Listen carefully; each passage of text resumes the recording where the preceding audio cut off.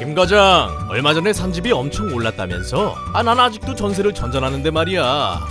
무슨 노하우라도 있나? 부장님, 집값이 오른다고 모든 집이 다 오르는 건 아니죠. 집을 살 때 꼭 필요한 필수 입지 요건, 황금 열쇠 5가지. 이것만 알면 오르는 집을 골라낼 수 있습니다. 있지? 그것도 돈이 있으니까 가능한 거 아니야. 내가 돈 있어봐 강남 살면 되는 거 아니겠어? 내 돈에 맞춰 살려니까 힘든 거지. 대한민국 아파트 부의 지도에서는 이상우 애널리스트가 콕콕 짚어주는 저평가된 고수익 부동산을 찾는 5가지 황금 열쇠의 비밀이 담겨져 있습니다. 이미 집값이 많이 올라 살 수 있는 곳이 없을 것 같죠? 아닙니다. 오르는 집은 지금도 숨어 있습니다. 아니 그러니까 대체 그곳이 어디야? 어디 속 시원히 얘기 좀 해보라고. 네, 말씀드릴게요. 이 책에 모두 다 나와 있습니다. 저랑 함께 이 책에서 짚어주는 아파트를 찾아가 볼까요? 아이, 김 과장 좋았어. 지금 바로 보러 가보자고. 커피는 내가 쏜다. 이상우 애널리스트가 쓴 대한민국 아파트 부의 지도에서 지금 바로 만나보세요. 한빛 비즈.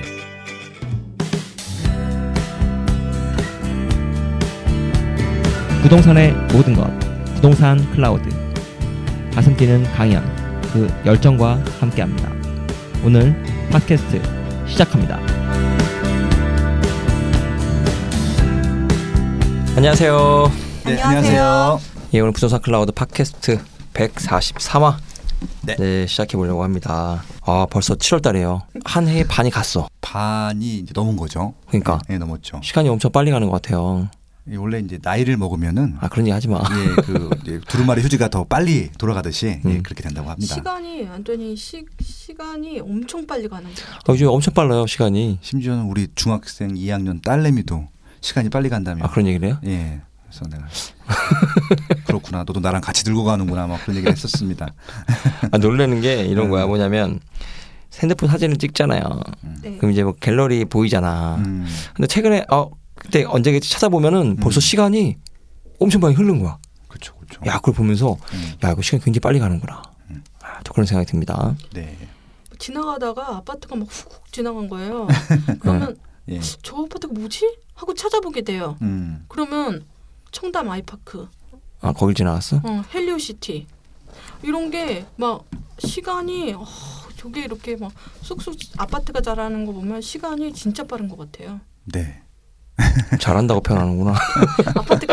아파트에 모자가 있거든요. 끝에 이게 모자를 씌워놓는다고 그래요. 네. 그 모자를 벗기는 순간 색칠을 하는 거야. 그 모자가 점점 올라가요. 중간에 있던 모자 끝에 가고 모자를 벗는 순간. 그러니까 보는 관점이 다른 것 같아. 피가 올라요. 보니까. 피가 올라요. 모자를 벗는 순간 피가 올라요. 예전에는 이제 아파트 같은 거 질 때는 거푸집 있잖아. 거푸집을 나무로 이렇게 박아가지고 그치. 그게 깽펌이라고 하는데 그렇게 해줬다면 요즘은 이렇게 클레인으로 예쁘게 딱 세팅해갖고 안전하게 하잖아요. 그래서 예전에는 깽판을 나무로 대가지고 박아가지고 그 깽펌이 막 떨어져요. 그래서 사람 맨날 죽고 그랬었잖아요. 그래서 옛날에는 이제 그런 것들이 이제 공사 현장 되면은 생각이 뜨는데 요즘은 아파트는 다 그렇게 크레인으로 올라가잖아요. 그래서 그런 것들이 좀 달라진 것 같아요, 보니까. 그래서 크레인이 올라가는 거 보고 이게 정말 협회님 말씀대로 키가 크는구나 뭐 이런 느낌을 받죠. 옛날 깽펌 시대에는 몰랐어. 그게 키가 크는지도 모르고 그냥 깽펌을 다 벗겨내야지 이제. 무슨 말인지 알겠다. 네. 지금 상상이 안 돼서. 네. 맞아요. 크레인 그게 많으면. 네. 예전에 크레인이라는 게 없었으니까. 네, 크레인이 최근에 크레인 되게 많이 본 데는 그 고덕 국제 신도시인 것 같아요. 지금 하나도 입주 안 했으니까 아파트가 하나도 안 들어서고 그냥 크레인만 막 엄청 많은 거예요. 저기 뭐야 막 딱 봤더니 고덕 국제 신도시고 그거 또 크레인이 옆에 있는데 삼성전자 짓고 있고 이게 어떻게 될까 진짜 상상이 안 가더라고요.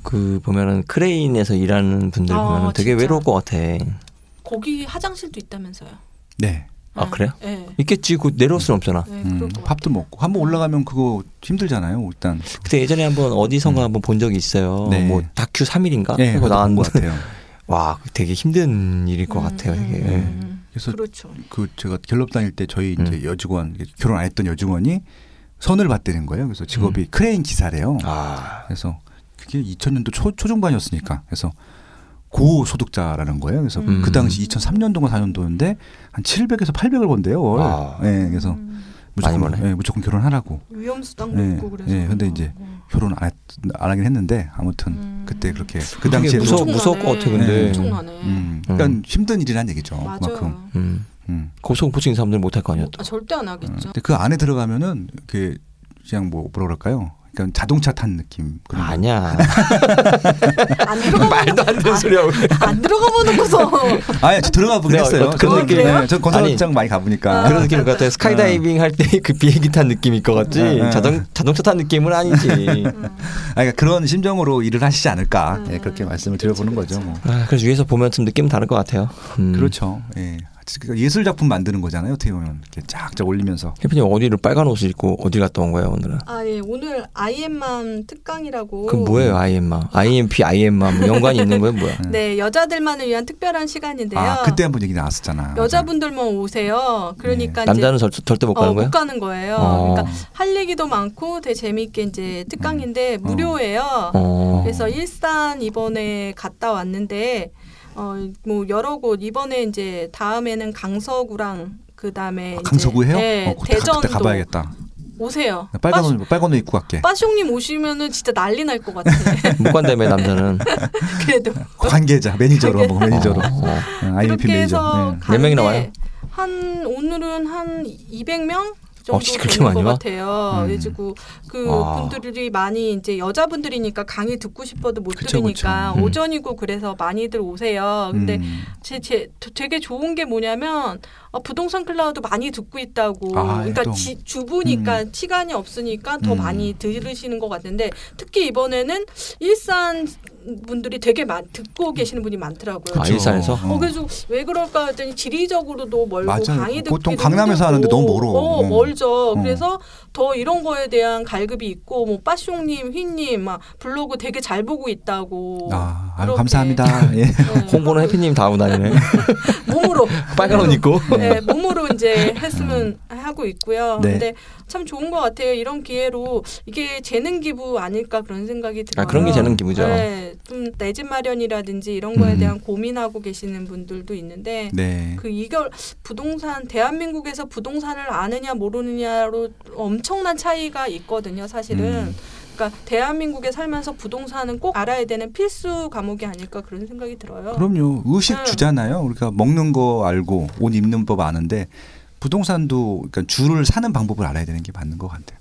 강서구에서는 어디서 해요? 강서구에서는 그 발산역 근처에서 하게 됐죠. 이거 몇 번 하는 거예요? 마곡지구네.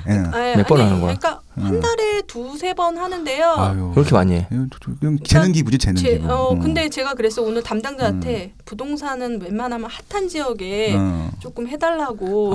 잘했네. 그래서 다음에 아마 이거 미사 이거 해달라고 강동구 오늘 얘기하는 거 너무 좋다고 여기 아마 관심 있는 분들 많으니까 강동구 묶어서 하자고 그렇게도 얘기하고. 알겠습니다. 재밌더라고요. 이 방송 나가면 강동구 미사에서도 연락 오겠네. 네네네. 거기서 뭐 선물을 받아오신 거예요? 네. 이번에 부채를 너무 예쁘게 동양화를 그리시는 분이래요. 멋지다. 네, 전공인데 그 부채를 우리 3개만 준 게 아니라 우리 박 PD님 것까지 챙겨주셨어요. 그러니까 이 쉽지 않은데. 아는 거야. 박 PD를 존재를 아는 분이면 진짜 애청자시죠. 딱 보더니 박 PD님 여자분이시죠. 그러더라고요. 그것도 알아. 박 PD님은 여자분이에요. 되게 키 크고 예쁘고 현아 닮았어요. 현아? 어떤 현아? 현아. 빨개요 부르는 현아. 예쁜 트러블 메이커. 엄청 감사드려서 이 편지 한 번만 읽어볼게요. 네. 편지도 보내주셨어요? 네. 와, 부채도 엄청 예뻐요. 네. 아임해피 빠숑 서울이님. 부동산 클라우드 덕에 많은 것들을 배우고 새로운 세상을 만났습니다. 일기장 수준이지만 블로그도 시작했고요. 지금은 일산에서 그림 그리고 애를 키우고 있지만 언젠가 강남에서 뵙겠습니다. 제가 그린 부채 그림으로 감사한 마음을 전합니다. 아트 테라피스트. 감사합니다. 감사합니다. 고맙습니다. 아, 우리 이렇게 편지 소개하는 시간 가져요. 맞다. 엽서 있잖아. 너무 우리. 좋다. 그 있잖아. 네. 별밤에서 엽서 이런 거. 부클 공개 무슨 이메일 그런 거 있나요? 링크. 다 있죠. 그걸로 보내주시면 좀 좋겠다. 길게 써주신 분들은요. 네. 저희가 읽어드릴게요. 사이트 저기 부동산 클라우드 네이버에서 부동산 클라우드 검색하면 네. 사이트가 나와요. 네. 그래서 네. 거기 이메일 주소가 다 있고요. 주소도 있습니다. 주소도 있으니까. 네, 그래서 뭐 이렇게 재밌다 이렇게 하니까. 네, 아니 그게 참 어떻게 보면 방송하는데 되게 큰 힘이 되지 않나. 그럼요. 이것도 이분도 재능 기부예요, 사실. 그렇죠. 진짜. 이게 정성이잖아요. 일단 네. 손으로 한 거잖아. 그리고 네, 손으로 네. 직접 너무 쓰셔서 감사합니다. 너무 감사합니다. 예. 오늘 힘내서 방송할게요. 네. 저 아까 해피님 빨간 옷 입고 깜짝 놀래가지고 나는 원래 강의할 때요 입술 빨갛게 하고 빨간 옷 입으라고 교육받아요. 진짜? 네, 저기 그런 거 할 때 눈에 이렇게 띄라고. 눈에 띄네 진짜. 눈에 확 띄어가지고 나는 깜짝 놀랐어. 네. 우린 파란 거 입고 옵죠 다음에. 그러니까 태극 모양으로 이렇게 이제. 맞아, 축구 얘기. 축구 너무 깜짝 놀랐어. 이거 너무 지난 얘기지만 그래도 좋아요. 그래도 축구는 너무 너무 근데 그 뭐지 캐스터라고 하나요? 네네. 너무 재밌어서 세 명 다 또 한 가닥 하시는 분들 있잖아요. 안정환, 돌려가면서 듣는다고. 네, 이영표, 네. 박지성이니까. 그 말이 되게 인상적이었어. 욕 먹기 전에 잘해야죠. 욕을 먹으니까 잘한 거 아니야? 아무튼 마지막에 유종의 미라고 할 수 있는 것 게임을 보여줘서 너무 그냥 행복하게 오늘 끝났던 것 같아요. 기사를 보니까 그 멕시코의 한국 대사관에 그 맥주 선물이 지금 줄을 잇고 있대요. 공사분을 무릎 태우고 계속 아주 마을에서 퍼레이드를 하더라고. 보니까 다 춤추고 막 한국 노래 부르고 막 너무 웃겼어. 그리고 나중에 막 축구는 진짜 끝날 때까지 끝난 게 아니라고 그날 더 그 명언이 딱 떠오르더라고요. 네, 이럴 때 멕시코한테는 좀 많이 수출할 거 있으면 빨리 수출해서 국가 수치 좀 올리는. 근데 두 번은 되게 앞에 했던 것들은 되게 좀 아쉬움이 많았던 경기들이었죠. 예, 근데 뭐 다 열심히 했겠죠. 뭐 일부러 잘 못하려고 하는 건 아니었으니까. 그래도 장현수 선수는 욕을 엄청 먹었어. 누구? 장현수. 누군지도 몰랐어. 네. 알게 돼. 그러니까 이제 그 아마 감독이 아마 특채를 뽑았던 것 같고, 예, 그러니까 더 욕을 먹었던 것 같지요. 예, 그래서 3차전 때 안 나왔어 또. 그러니까 잠깐 나오긴 했잖아. 예, 그래서 이제 그래서 또 됐다는 뭐. 근데 아무튼 그 선수도 열심히 했겠죠. 뭐 당연히 뭐 엑스맨은 아니었을 근데 그런 그렇죠. 기사도 되게 눈에 띄었던 게 그 독일에서 논문이 나온 게 문신이 많은 선수들이 원래 기량이 3에서 5% 떨어진다는 거예요. 그 공식 논문이 나왔어요. 그게 그래서 땀 배출이 이게 약간 떨어진다는 거야. 그럴 수도 있겠네. 그 눈썹 어떻게 할 거야? 뭐? 민이 눈썹 어떻게 할 거야? 나는 운동선수가 아니잖아. 그래서 호날두도 문신이 없잖아요. 없어요. 그 헌혈 때문에 안 한다고 그러더라고요. 그러니까. 그게 공식적으로 그러니까 그게 연구를 했는데 미국하고 독일은 나오고 미국에서 논문이 나왔다는 거야. 근데 땀 배출 문제가 있고 두 번째가 잉크가 혈관의 그 미세한 오케이. 거기를 또 침투하게 되면 과학적으로 설명이 과학적으로 맞네. 이해가 그래가지고 원래 독일에서는 선수들한테 그거를 이제 하지 말라는 식으로 이제 약간 그런 걸 한다고 해요. 근데 우리나라도 예전에 없었잖아요. 없었다가 그렇죠. 최근에는 되게 많아졌단 말이에요. 그게. 네. 저는 지금 봐도 뭐 의미 있는 문신 같은 건 모르겠지만 어제 보면 조금 약간 아직 적응이 좀 안 되는 부분도 좀 많이 있어요. 네네. 이제 그러면 본격적인 방송 한번 더 들어가 볼게요. 오늘 어디에 피님? 네, 미사강변도시입니다. 네, 미사 신도시고. 이 공식 이름이 미사강변도시. 미사강변도시. 그렇지. 이 한강 신도시를 쓰고 싶었을 거야. 미사 한강도시. 그렇죠? 네, 그렇겠지. 사실 한강을 더 많이 이용할 수 있는 데잖아요. 진짜. 한강 신도시보다는 훨씬 더 많이. 기억자로. 네. 왜 그걸 못 쓴 거죠, 근데? 선점했지 뭐 김포가. 아니 김포 한강 신도시가 있고 미사 한강 신도시 쓸 수도 있잖아요. 네, 근데 뭐 좀 겹친다고 생각을 했겠죠. 네. 그러니까 한강 신도시 하면은, 그러니까 앞에 있는 지명을 띄고 하면은 다 김포를 생각하니까. 그랬을 수도 있을 것 같고요. 예. 그래서 밀어붙인다면 충분히 밀어붙였을 것 같은데. 네. 그리고 여기 또 하남시잖아요. 처음에 하남이라는 그 이름도 쓰고 싶었던 것 같아 느낌에. 그래서 이제 갈등을 하다가 일단 미사로. 하남 신도시 뭐 이렇게. 예. 그랬는데 이제 미사 들어가면서 미사 강변도시로 바꿨던 것 같고요. 강변도 나쁘진 않잖아요. 그 의미는 있잖아요 또. 그리고 좀 뭐 엄마야 누나야 강변 살자. 이런 또 정감 어린 또 말도 있고요. 일단 미사 하면은 그 예전에 그 미사리 카페. 그렇죠. 또 아는 사람은 알잖아 또 이거. 예, 저도 몇 번 갔었죠. 네, 저도 몇 번 갔는데. 네, 약간 그 7080에 예전에 유명했던 분들도 되게 많이 나오고. 그러니까 좀 이제 은퇴는 그렇고 이제 좀 주류에서 조금 밀려나셨던 가수분들이 가셔서 활동을 많이 하셨죠. 많이 했지. 예. 이치현과 번님들 뭐. 네. 우리가 알만한 7, 80년대 가수들 다 있었죠. 네. 엄청 그때 되게 여기가 미사리 카페촌이 되게 유명했잖아요. 지금도 조금 남아있긴 한데 예전 같지는 않잖아요. 예. 그러니까 그게 제가 90년대 초반에 그때 처음 가봤는데 그 당시 돈으로 8,000원이었어. 커피 한 잔에. 파르페는 12,000원이에요. 거길 왜 가셨어요? 네? 많이 놀러 갔잖아. 임장. 아니 많이 놀러 갔잖아. 안 갔어요? 아니 거기까지는 잘 안 데이트만 하는 거 아니고 친구들 중에도 한 번 갔어요. 친구끼리도 누가 이제 아빠차 갖고 나왔다. 네, 아빠차면 가는 거야. 어디가? 야 어디 가긴 어디가? 야 미사리 카페촌 가야지. 야 티코 5명 타가 아우 갔어. 죽어 그러다. 뭐 화기애애해지고 돈독해지겠네. 막 봤다면. 졸려서 야 문 열어 그럼 막 이렇게 내리고 막 손으로 막 그랬는데. 네. 보통 아빠차 가지고 이제 많이 맞아, 갔던 맞아. 기억이 납니다. 엘란트라 막 이런. 엘란트라. 세피야. 아벨라. 나는 소나타 타고 가는데 내가 제일 더 안 내려도. 뭐야? 지금도 인기 있나 보네요 카페. 조금 남았어 조금. 로마였나 그런 게 있었던 것 같은데 이름이 제가 갔던 데가. 가면은 꼭 가수가 나와서 부른 다음에 나와서 자기 CD를 갖고 와서 사달라고 꼭 내려와요. 근데 무명 가수들도 되게 노래 잘하는 사람 되게 많았어요. 기억이 나요. 여기 지금 미사리의 그 서태지가 조항조. 그다음에 박강성 이런 분들이 진짜 많은 분들이죠. 무슨 삐에로 박강성이 무슨 삐에로 아닌가요? 아니야 병정. 아 맞아. 네.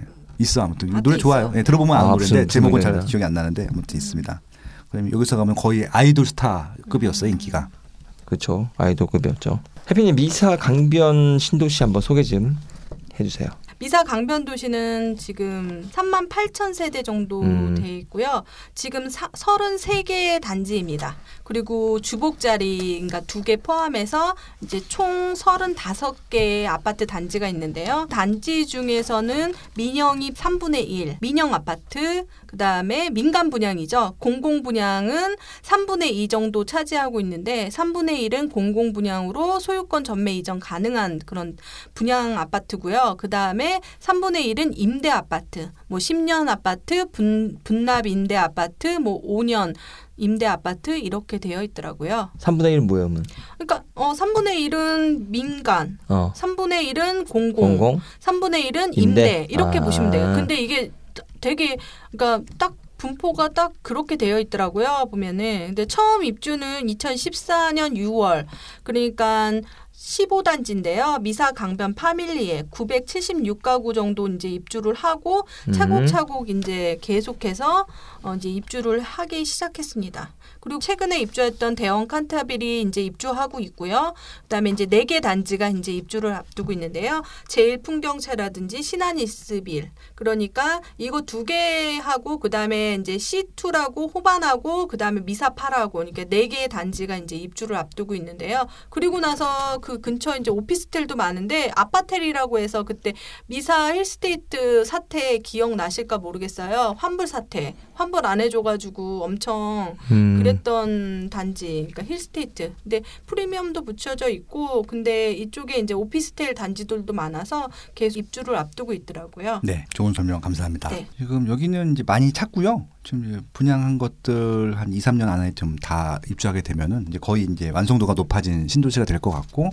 그 이제 그 완성도의 이제 시작은 이제 아마 5호선 미사역 이제 개통과 동시에 아마 좀 이제 본격적으로 이제 신도시로서의 시너지가 발생하지 않을까 그렇게 좀 예측을 해봅니다. 네. 근데 지금 비슷한 게 언제 개통되는 거? 미사역 언제 개통되는 거면? 저번에 이제 김포 한강 신도시 때도 그랬지만 이것도 둘 다 늦어졌어요. 올해 개통이었는데 이제 이게 늦어지면서 19년, 20년 이게 이제 더 늦어지게 되는데 19년도에 이제 개통을 하겠다.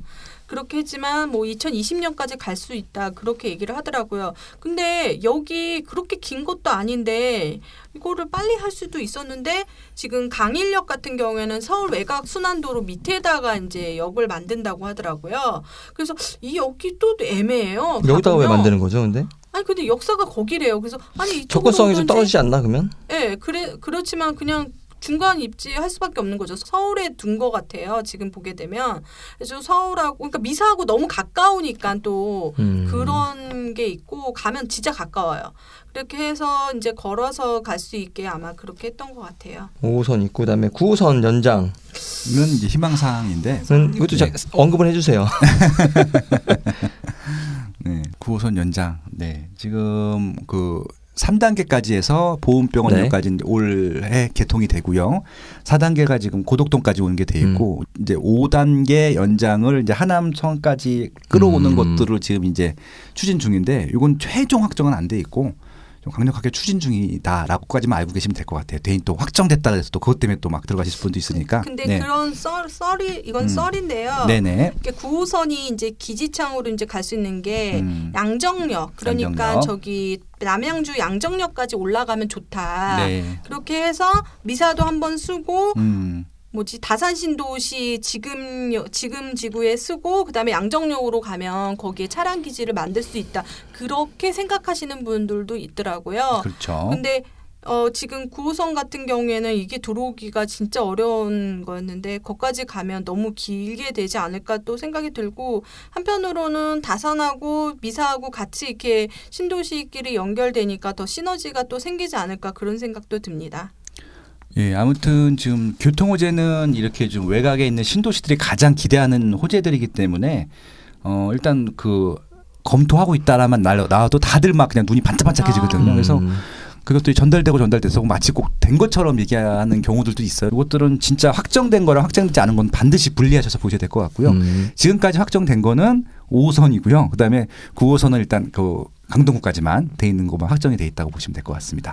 미사역이 이제 들어선다고 되게 좋아했는데 이게 좀 미뤄지니까 조금 아쉬운 면도 있어요. 네네. 그렇지만 이제 가봤더니 광역버스가 강변, 그다음에 강남, 잠실까지 있는 광역버스들이 있어서 이제 출퇴근하기는 어렵지 않다고 합니다. 근데 또 아시다시피 예견된 일이었는데 그러니까 러시아워 시간에는 엄청 막힌다는 거. 네. 그거는 감안하셔야 될 것 같아요. 러시아 때만 막혀요? 러시아워 때만? 네. 제가 갔었는데 그때 러시아 때만 막히고 제가 여기서 나와서 이제 노원구를 갈 일이 있었어요. 근데 네. 엄청 빨라요. 노원구까지 어떻게 갔냐면 그냥 가다가 용마터널을 타더니 이제 노원구 그쪽으로 금방 빠지는 그렇게 되더라고요. 그러니까 여기 올림픽대로를 금방 타잖아요. 그러니까 그렇죠. 이게 고속도로 타고 거기만 안 막히면 어디든 되게 빨리 갈 수 있는 여건은 갖추고 있고요. 그리고 사실 그다음에 이제 구리하고 세종 간의 고속도로가 뚫리면 또 그 고속도로도 같지 외곽순환도로도 같지 여러 가지의 도로상은 엄청 좋죠. 우리가 여기 놀러 갈 정도였으니까 도로 자체는 그쵸, 좋은데 이제 자동차가 이제 있어야 되는데 자차가 이제 있어야 되는 상황이고 근데 이제 엄마들 이 안에서 사실 그런 얘기 지금 일산을 갔다 와서 그런데 일산에 살면 일산 엄마들이 차가 2개가 있어야 돼. 일산에 다니려면 차가 있어야 되는데 여기 보게 되면 하남 같은 경우는 구역별로 너무 잘 돼 있고 초등학교나 유치원이나 이런 것들이 잘 돼 있어서 도보권으로 이용하는 학교라든지 상권 이용하는 데 편리하더라고요.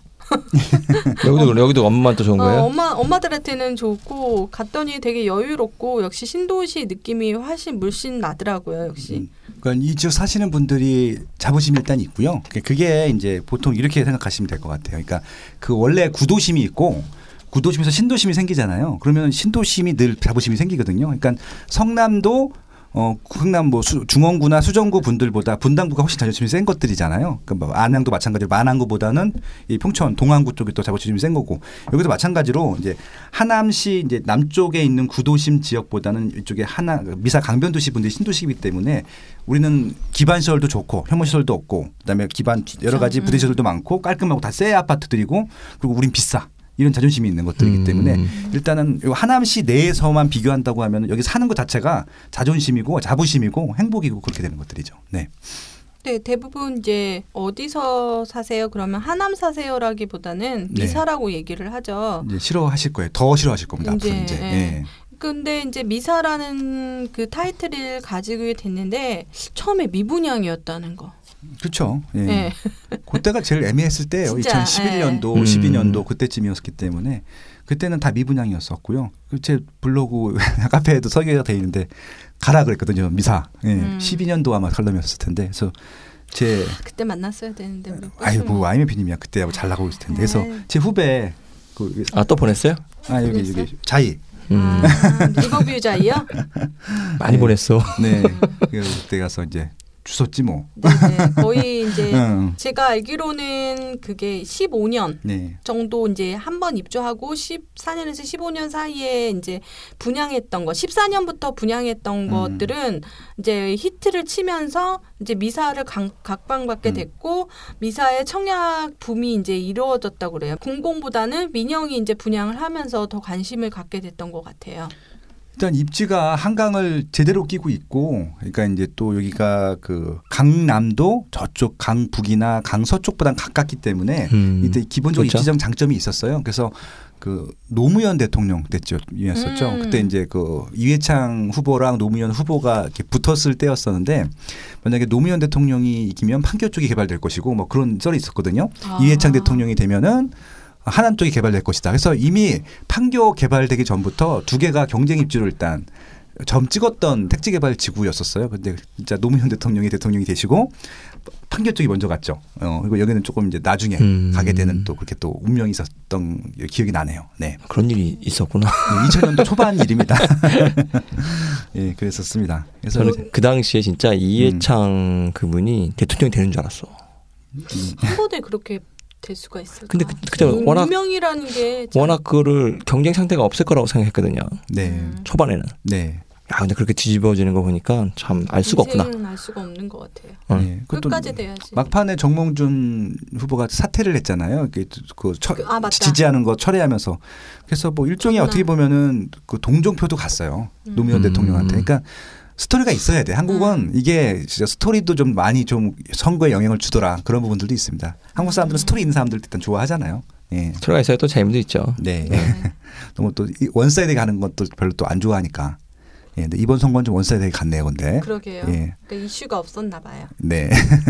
해피님 시세 한번 좀 봐주세요. 시세를 보게 되면 지금 제일 비싼 아파트부터 한번 얘기를 해보면 현 시세로? 네, 현 시세로 돼 있는 거. 그러니까 네이버 시세로 얘기를 합니다, 지금.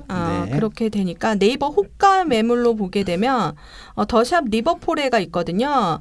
거기서 보게 되면 지금 89제곱미터 같은 경우는 8억 5천. 그다음에 112제곱미터 같은 경우에는 10억 5천만 원. 네네. 네, 이렇게 됩니다. 그렇기 때문에 10억을 처음 실거래가로 달성한 아파트가 지금 더샵 리버포레, 그러니까 민영 아파트인데 포스코겠죠. 네. 그리고 그 밑에 보면은 최근에 입주한 아파트이기 때문에 이제 거래가 그렇게 잘 되진 않지만 지금 21단지의 강변 센트럴 자이 같은 경우에는 지금 시세가 91제곱미터 같은 경우에는 9억.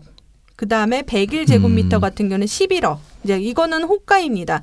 그렇게 되니까 지금 전체적으로 이렇게 호가적으로 됐는데 실제 체결되는 가격은 현장에서 물어봤더니 조금 낮게 그거보다 1, 2천 낮게 이제 거래가 된다고 하는데 실제적으로 한산한 느낌이었고요. 그래서 왜 그러냐 그랬더니 지금 이게 4.1 대책 이후에 있는 조정 대상 지역이잖아요. 여기가. 네. 그리고 또 하나 여기서 보게 되면은 그러니까 투자로 들어오면은 그냥 사장님이 3억 있어요? 딱 그러게 하더라고요. 그러니까 전세하고 매매가 거의 3억으로 다 거의 일률적으로 거의 3억 정도 내니까 3억을 투자해서 얼마나 오르겠냐.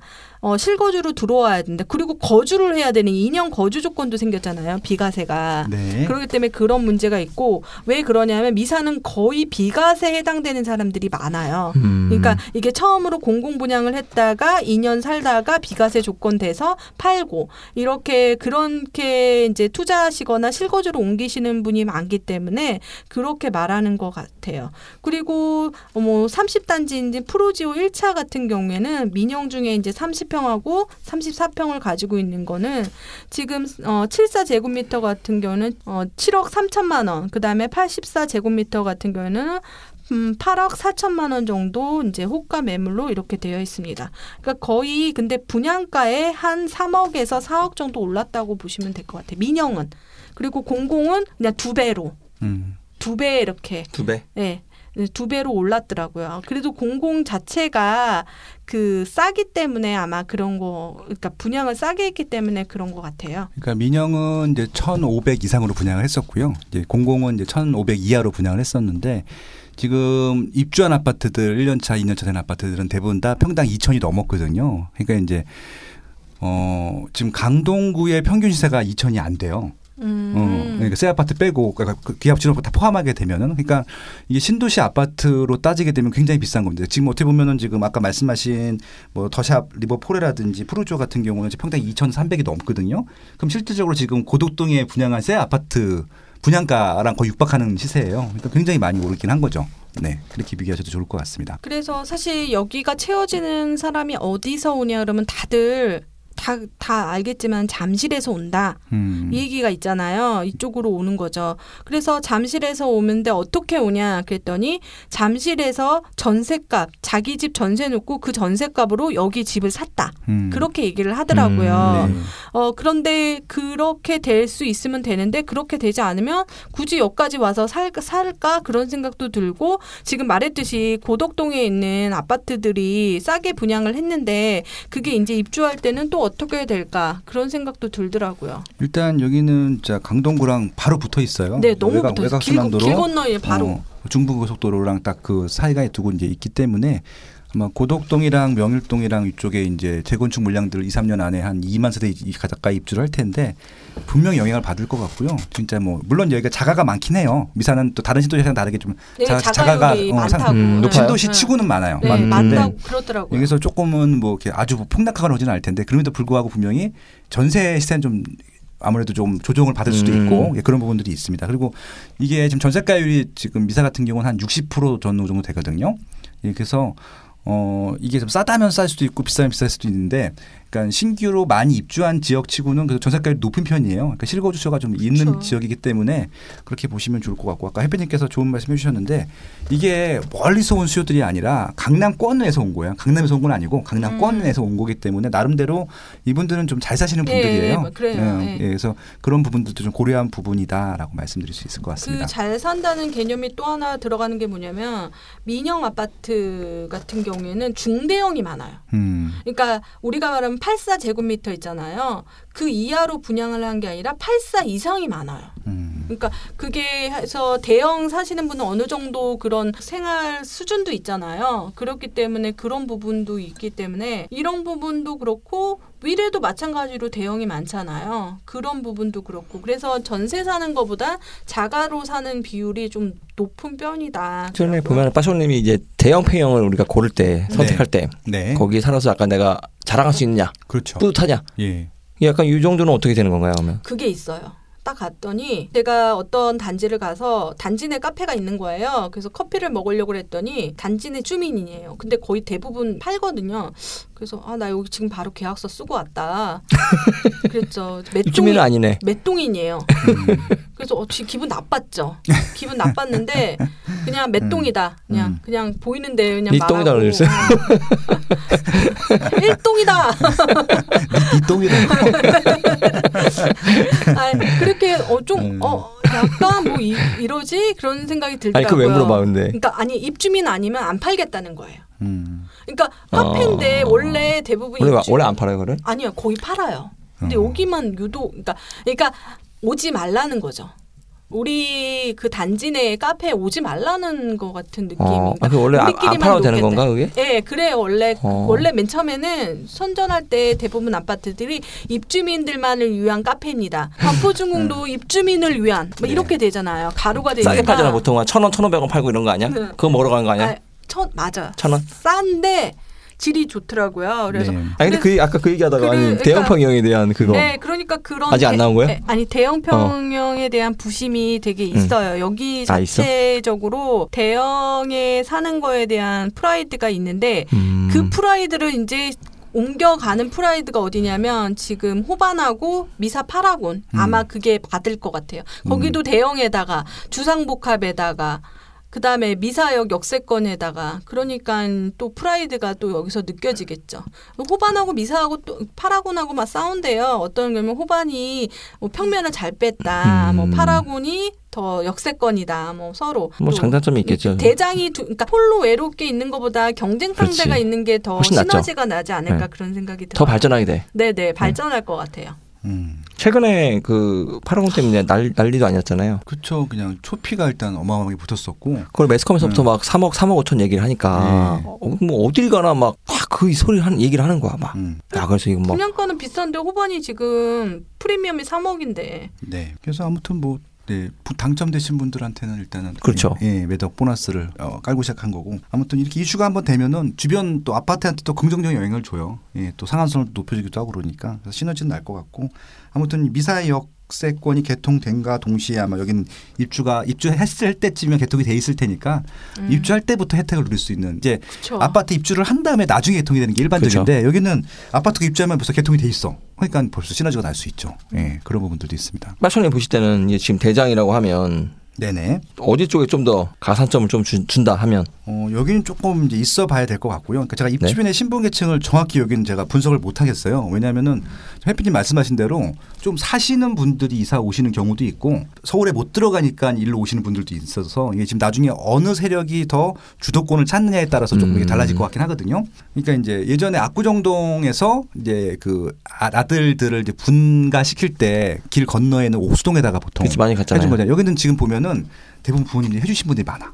그렇더라고요. 그래서 아까 잠실권에서 오신 분들도 있고 이제 그쪽에 송파구나 뭐 강동권에서 오신 분들도 있을 텐데 다 그 신혼부부들을 이쪽에 해주신 분들도 많거든요. 그래서 그런 분들이라고 하면은 이제 부모들이 부자니까 있는 사람들도 부자가 될 가능성이 높잖아요. 그렇게 되면은 아마 초역세권보다는 일반 아파트 단지에다가 학교 좋고 학원가 있고 이런 데들이 조금 더 올라갈 여지가 있고요. 그렇지 않고 여기는 진짜 서울까지 출퇴근하시는 분들이 위주로 올 것이다라고 했을 때 향후 5년이나 10년 후에 그럴 때는 역세권 주변이 조금 비싸겠죠. 뭐 그렇게 좀 나눠볼 수 있을 것 같아요. 그러니까 지금은 제가 좀 지켜봐야겠네요. 어디가 좀 대장이 될 건지 지금 모르겠어요. 왜냐하면 입주민 신분계층을 정확히 제가 파악을 못했어요. 신도시인데 예. 그런 부분들이 있습니다. 그럼 학군 같은 건 좀 어떤가요? 학군? 초등학교 같은 경우는 잘 분포가 되어 있고요. 네. 근데 이제 초등학교 중에서 공공이 많은지 민영 단지가 많은지 그게 또 특징적이고 그다음에 뭐 초등학교나 중학교나 고등학교 같은 경우에는 잘 이루어져 있고 학원도 뭐 학원가가 생겨서 지금 있긴 있는데 좀 그래도 웬만한 동네 학원가는 다 있는데 그리고 없으면 그 옆에 있는 명일동이라든지 강동구에 있는 학원가를 또 이용할 수 있어서 그리고 뭐 이 정도면 뭐 대치동까지 또 나를 수도 있는 그런 거리이기 때문에 자연에서 뛰놀면서 자유롭게 공부하는 곳이라고 보여지더라고요. 근데 딱히 엄청 공부를 되게 잘한다. 뭐 그런 거는 아직까지 두드러지진 않았죠. 왜냐하면 2014년도에 입주했으니까 아직 시간을 두고 봐야 될 것 같아요. 네, 일단 2000년도 넘어가야지 좀 보일 것 같고요.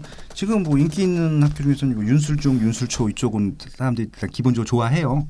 그래서 이제 거기 있는 뭐 푸르지오 그쪽 뭐 단지에서는 되게 좋아하는 단지 중에 하나고 언론에서 많이 나왔었던 단지거든요. 그래서 일단은 그렇게 이제 초등학교나 중학교를 끼고 있는 단지들하고 나중에 이제 역세권 상업시설을 많이 끼고 있는 단지들하고 아마 이렇게 좀 경쟁을 해가면서 서로 시너지를 주고받으면서 좀 많이 성장할 것 같습니다. 지금 입장에서 보면 그렇습니다. 그럼 미사 이 강변도시 같은 경우는 이제 한강 쪽에 있는 쪽하고 그런 쪽이랑 좀 이렇게 시세 같은 게 많이 차이가 나중에는 좀 날 수가 있는 건가요? 예, 지금 호반 같은 경우에는 일반적인 피는 프리미엄 3억인데 한강뷰는 5억에서 6억. 그러니까 어떤 저번에도 강교 신도시 할 때도 얘기했지만 어떤 그 자연에 대한 프리미엄, 높은 프리미엄을 갖고 있는 거 물 보면 그렇게 좋아하나 봐요. 물만 보면 6억인 것 같아요. 그러니까 물만 보면 6억이야. 그러니까 사실 그런 면에서 지금 리버뷰 자이나 대원 칸타빌 같은 위에 있는 민영 아파트 같은 경우 2차 프로젝트 같은 경우에는 베란다로 이제 보게 되는데 제가 대원 칸타빌 같은 경우에는 분양 당시에 모델하우스를 갔는데 되게 획기적인 평면이었어요. 어떻게요? 그러니까 거실을 뒤로 뺐어요. 북향으로 뺐어요. 근데 이게 유리벽으로 했나? 하여튼간 유리벽으로 했나? 그래서 와 이거 진짜 잘 보게 해놨구나. 그런 신경 쓴 거네. 그러니까 아예 그러니까 돌린다고 그러잖아요. 근데 저번에 우리 그 빠숑님이 어떤 단지인가 이렇게 뒤로 놨으면 좋았을 텐데 안 놨다. 안 놨다 그러잖아. 근데 실제적으로 그렇게 그게 논 데도 있네요. 그게 네, 대형 칸타빌 같은 경우에는 그렇게 나서 그러니까 눈에 보이고.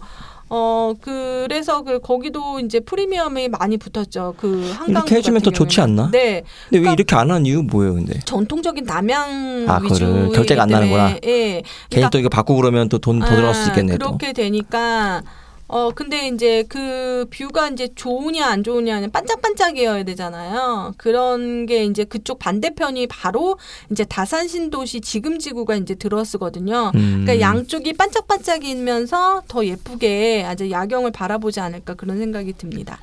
지금 되게 좋은 말씀해 주셨어요. 왜냐하면 이제 이게 강 뷰가 있는데 밤에 아무것도 없으면 시커매요. 그 무섭잖아, 서울에. 네, 그러니까 저쪽에 이제 여기 서울 지나서 이쪽에 남양주 지나게 되면 한강이 그렇게 보이거든요. 밤에 좀 무섭죠. MT온 가면 밤에는 별로 안 좋잖아요. 근데 밤에 야경이 보이게 되면은 그 다음부터 프리미엄이 올라가는 것들이거든요. 그래서 다산 신도시랑 그 미사강변도시는 진짜 마주보고 있어요. 그래서 그것들이 양쪽 다 완공이 되는 순간 되게 시너지 주고받을 것이다. 예, 그거 되게 좋은 말씀인 거고요.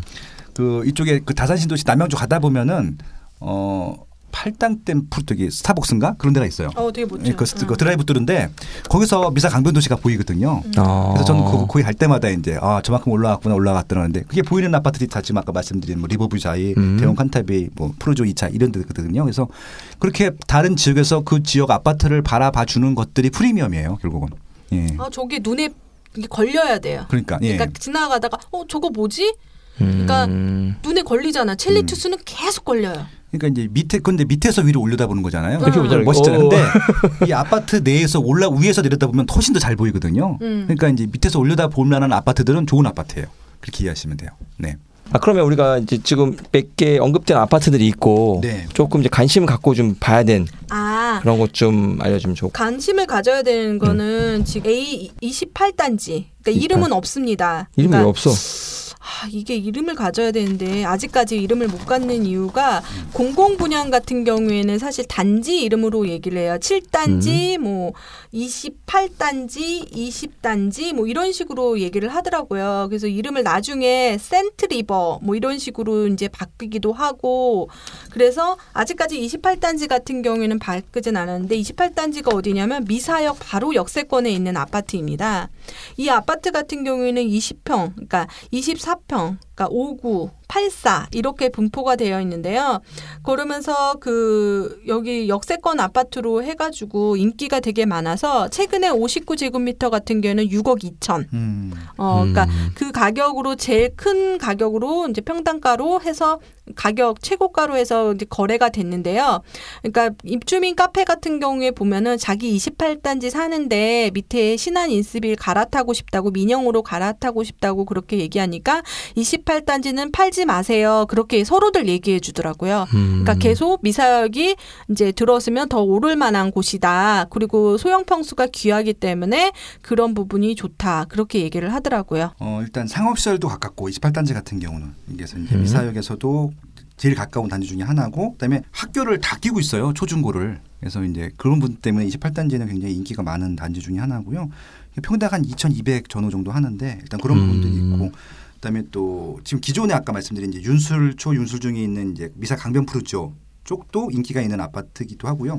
그다음에 15단지가 또 있어요. 15단지도 지금 인기가 있는 지역들인데 이런 지역들이 나중에 좀 활성화되면 더 올라갈 여지가 있고. 그러니까 지금 미사 강변도시가 3개 동이 있는데 크게 이제 북부 쪽이 선동이고 밑에가 망월동이에요. 그래서 이제 지금 선동 쪽이 이제 대부분 한강을 끼고 있기 때문에 그리고 상대적으로 좀 새 아파트들이 더 많기 때문에 조금 더 비싸긴 한데 저는 같은 생활권이라고 보고 있거든요. 그리고 또 나중에 전철역은 망월동 쪽으로 생기기 때문에 망월동이 조금 더 올라갈 여지가 있어요. 미리 가치를 따지기 때문에. 그래서 결국은 여기는 다 같은 가격대로 가질 것이기 때문에 어느 지역이 조금 더 비싸다 그러면은 싼 쪽으로 한 번씩 봐주시면서 이렇게 좀 지그재그로 올라갈 거니까 그렇게 좀 봐주시면 좋을 것 같습니다.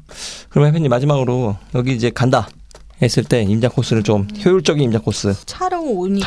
차로 가야 돼. 제가 이제 차 내비가 조금 올림픽대교로 오지 않았고 저는 밑에서 이제 고덕동을 이제 지나왔어요. 그래서 고덕 아이파크, 고덕 센트럴 아이파크, 뭐 고덕 베네루체 너무 많은데 그 아파트들을 한번 보고 오는 것도 괜찮아요. 좋습니다. 네. 그게 지금 재건축이 지금 올라가 있어요. 이렇게 모자를 씌어져 있더라. 모자가 올라가 있어요. 그래서 이게 한 3층까지 이제 모자가 올라져 있구나. 저쪽은 어느 정도 올라와 있구나. 여기가 더 오르겠다. 고덕동을 한번 드라이브 코스로 한번 지나오면서 바로 이제 그 5호선인 강일역 그 자리가 이제 서울 외곽순환도로 바로 밑에 이제 들어선다고 하니까 그 역을 한번 보시는 것도 역 자리를 항상 눈여겨 보시는 것도 좋습니다. 그래서 역 자리를 보고 이제 직진하다 보면 이제 미사로 이제 실제적으로 들어오게 되는 거죠. 미사로 실제적으로 들어오게 되면 지금 20단지랑 21단지 강변 센트럴 자이 사이로 이제 오게 되면 센트럴 자이 같은 경우는 최근에 입주한 아파트로 되게 그 지역의 대장이기 때문에 한번 내려서 그쪽은 민영 아파트 위주로 되어 있어요. 그렇기 때문에 민영 아파트의 추이 그다음에 어떻게 가격 형성이 되는지 보시고 내려오다 보면 사실 그 밑에 쪽 하남 쪽 밑에는 자족이라는 그게 있어요. 항상 보라색이 그게 뭐냐면 아파트형 공장이라든지 상가 이런 것들이 들어올 수 있는 여건이거든요. 그래서 지금도 짓고 있더라고요. 그런 거를 한번 보고 그다음에 위로 올라가게 됩니다. 아까 윤술초로 이제 찍고 오세요. 그다음에 제가 볼 때는 처음에 한홀초를 찍고 오시고 그 다음에 윤술초를 찍고 오시면 미사강변 프로지오도 만나게 되는데 미사강변 프로지오 밑에 있는 이제 18단지, 19단지는 사실 강일역 역세권 아니면 미사까지 이제 갈 수 있는 공공분양이기 때문에 한번 보시고 이렇게 올라옵니다. 올라오다 보면 대원 칸타비를 찍고 오세요. 대원 칸타비를 보게 되면 지금 입주를 하거든요. 그래서 보여주는 집을 한번 가보시는 것도 좋을 것 같습니다. 그리고 나서 체육공원이 지금 계속 조성이 되어 있거든요. 뒷부분이. 그래서 한번 보시고 그 다음에 미사강변 초등학교로 가게 됩니다. 미사강변 초등학교 유일하게 임대 단지가 껴져 있지 않는 초등학교거든요. 아까 한올초랑 그 다음에 미사초등학교, 미사강변 초등학교가 그래서 한번 그쪽에 이제 더샵 리버폴이라든지 프로지오 2차 그 아파트를 보고 이렇게 오고 그 다음에 아까 빠숑님이 말했던 15단지 제일 먼저 입주한 아파트입니다. 미사강변 파밀리에. 그 단지를 한번 보시고 밑에 내려와서 미사역으로 한번 미사역이 이제 거의 공사판이에요. 그래서 거기서 공사를 많이 하거든요. 그쪽 보고 뭐 파라곤 자리 그다음에 호반 그 자리를 보고 그다음에 그 밑에 있는 28블럭 28단지 그러니까 거기 그 단지를 보면 제일 좋은 코스고요. 그리고 제가 이번에 못 갔는데 한강 쪽에 어떻게 한번 걸어서 한강을 이용할 수 있는 것들도 보시면 좋을 것 같고요. 이렇게 해서 쭉 둘러보시다가 중간중간에 점포겸용 단지랑 단독주택이 되게 예쁘게 돼 있는 데가 되게 많아요. 그래서 이제 들어가서 그냥 식사하셔도 좋고 그리고 거기가 중간에 이제 사실 서희 스타일스 아파트라고 해서 그 바로 밑에가 이제 학원가 거리거든요. 그래서 상가들이 얼마나 채워져 있는지도 보면 더 좋을 것 같습니다. 지금 거기는 거의 다 채워져 있고요. 아까 얘기했던 그 한울초 학군 근처에 있는 상가들은 한 반 정도 1층까지 채워져 있고 그 다음에 미사역 같은 경우는 지금 공사하고 있고 그런 식으로 형성이 되어 있더라고요. 네, 그런 식으로 다니면 되겠네요. 네네. 네, 오늘 미사강변도시를 전반적으로 좀 둘러봤고요. 거의 완성된 거잖아요, 이제. 네, 거의 완성돼가지고 4단지만 입주하면 더 완성되고 근데 이제 사실 중요한 거는 그 바로 이제 길 건너가 이제 강동구잖아요, 서울인데 그렇죠. 고덕 강일지구가 있어요. 2지구랑 3지구가 있는데요. 아까 얘기했던 선동 위쪽이 2지구고 밑에 망월동이 강일 3지구 아직 남아 이제 분양을 할 거예요. 땅 조성은 다 했더라고요. 그래서 최근에 뭐 신혼부부 희망타운이라든지 어떤 행복주택이라든지 이런 부분들도 들어올 수 있고 민간 분양도 있기 때문에 그것까지 채워지고 원래 있었던 강의 1지구랑 이렇게 하면 되게 큰 규모의 택지지구라고 볼 수가 있어요. 지금 하나의 벽이 있는 것처럼 보이지만 그게 또 이제 들어서게 되면은 이렇게 하나의 큰 단지가 될 것 같아요. 그럼 마지막으로 보게 되면 빠시면 투자 포인트냐 아니면 실거주냐 봤을 때 우리가 미사강변도시를 볼 때는 그 아직 여기를 투자를 하거나 그런 사람들은 아닌데 관심 있는 분들이 볼 때는 좀 어떤 부분을 또 좀 봐야 되는지. 일단은 아무래도 미사강변도시가 좋은 신도시고 깨끗하게 좀 조성되고 전철까지 들어온 좋은 도시긴 한데 강동구의 고덕동보다 비쌀 수는 없거든요. 일단 강동구 고덕구 주변에서 재건축 물량들이 많이 입주를 할 것이기 때문에 입주되고 시세가 형성이 될 거잖아요. 그게 얼마나 올라가냐에 따라서 여기도 더 올라갈 여지가 있다고 판단 판단을 하고 있어요. 그래서 무조건 이제 투자기 보시면 지금 또 많이 피가 붙어 있었기 때문에 그렇죠. 많이 올라간 상황이죠. 고덕동 쪽이 좀 많이 올라간다고 하면은 따라 올라갈 테니까 그렇게 좀 순차적으로 봐주시면 좋을 것 같고요. 지금 뭐 여기 들어가셔라 뭐 이렇게 말씀드릴 수 있는 지금 시기는 아닌 것 같아요. 실거주는 나쁘지 않잖아요. 실거주는 무조건 좋고요. 그리고 청약은 무조건 좋습니다. 어차피 로또 분양 나올 거니까 여기는 어떤 청약이든지 간에 지금 문재인 정부에서 잘하고 있는 것은 청약 상품들은 다 로또 분양입니다. 그래서 아무거나 하셔도 돼요. 네, 아무거나 하랍니다. 예. 네, 오늘 미사강변도시 살펴봤고요. 피님 다음은 어디로 가요? 다음은 아까 얘기했던 미사 반대편에 있는 다산 신도시. 저는 그 다산 들 때마다 들으면 뭔가 거기 가서 살게 되면 애를 많이 낳아야 될 것 같은 그렇죠. 느낌이 막 이상하게 들어. 네. 다산 나만 그런가? 아니요, 그렇게 다들 느끼죠. 그래요. 그리고 그 마늘따에 나을산자 그게 되는 맞아요? 아니에요. 아니에요? 그리고 정약용의 그 다산이라는 산이 산자야. 그냥 매산자예요? 매산자. 예. 나을산자가 아니고? 네. 괜히 느낌이 그래. 근데 그게 이제 원래 보금자리 지구 그치, 예전에 그랬죠. 진건지구랑 지금지구가 이제 합쳐져서 이제 그 다산 신도시라고 했는데요. 그래서 다산 신도시를 아마 이제 얘기를 하게 되겠죠. 좀 비교를 하면 좋은데 또 미사는 싫어하죠. 비교하면. 누가 싫어하는 거야? 미사에서 싫어하죠. 미사가 더 평단가가 비교하지 높으니까 말라고? 자기가 가격이 높으니까. 여기는 2천만 원대 거긴 1,000만 원대니까. 그렇죠. 네, 다르죠. 다른 건 아는데 입지 분석으로서 이렇게 보면 될 것 같아요. 순수한 마음으로 그냥 분석을 비교를 해보자고. 네, 순수하게 하는 거예요. 저희가 안 샀어? 저희가 띄우는 게 아닙니다, 진짜. 다산하니까 지난번에 김포 한강 신도시도 다산 쪽이라며요. 거기도 애 많이 낳는다고. 그렇지. 근데 그게 있더라고. 용인도 어느 단지 가면 애가 기본이 둘이고 좀 있는데 다 셋인 거야. 그런 데가 있더라고요. 그렇구나. 그 지역마다 그게 강한 것 같아. 네. 아무튼 다음 시간에는 그 다산 신도시 한번 살펴보도록 하고 오늘 미사강변 신도시 돌아봤습니다. 그래서 좀 우리가 관심을 갖고 이런 또 변화하는 걸 또 보게 되면 다른 신도시도 비슷하게 가는 거잖아요. 그렇죠. 네. 그런 부분 좀 자신 있게 보면은 좋을 것 같아요. 아무튼 알겠습니다. 좀 살기는 깔끔하고 좋은 도시 같은 거는 느낌이 뭐 딱 옵니다.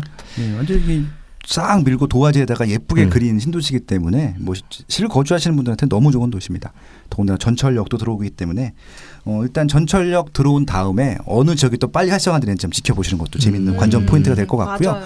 그리고 이제 여기 가시면은 스타필드 하나 가셔야죠. 그렇죠. 예, 그 재밌는 곳 하루 종일 놀 수 있는 곳도 한번 가보셔서 재밌게 즐기다 오세요. 네, 아무튼 오늘 방송은 여기서 마무리하도록 하겠습니다. 네, 날씨가 많이 더우니까 뭐 건강 좀 유의하시고 네, 휴가를 일찍 떠나시는 분들은 뭐 이제 시작할 것 같아요. 떠나실 알겠습니다. 것 같아요.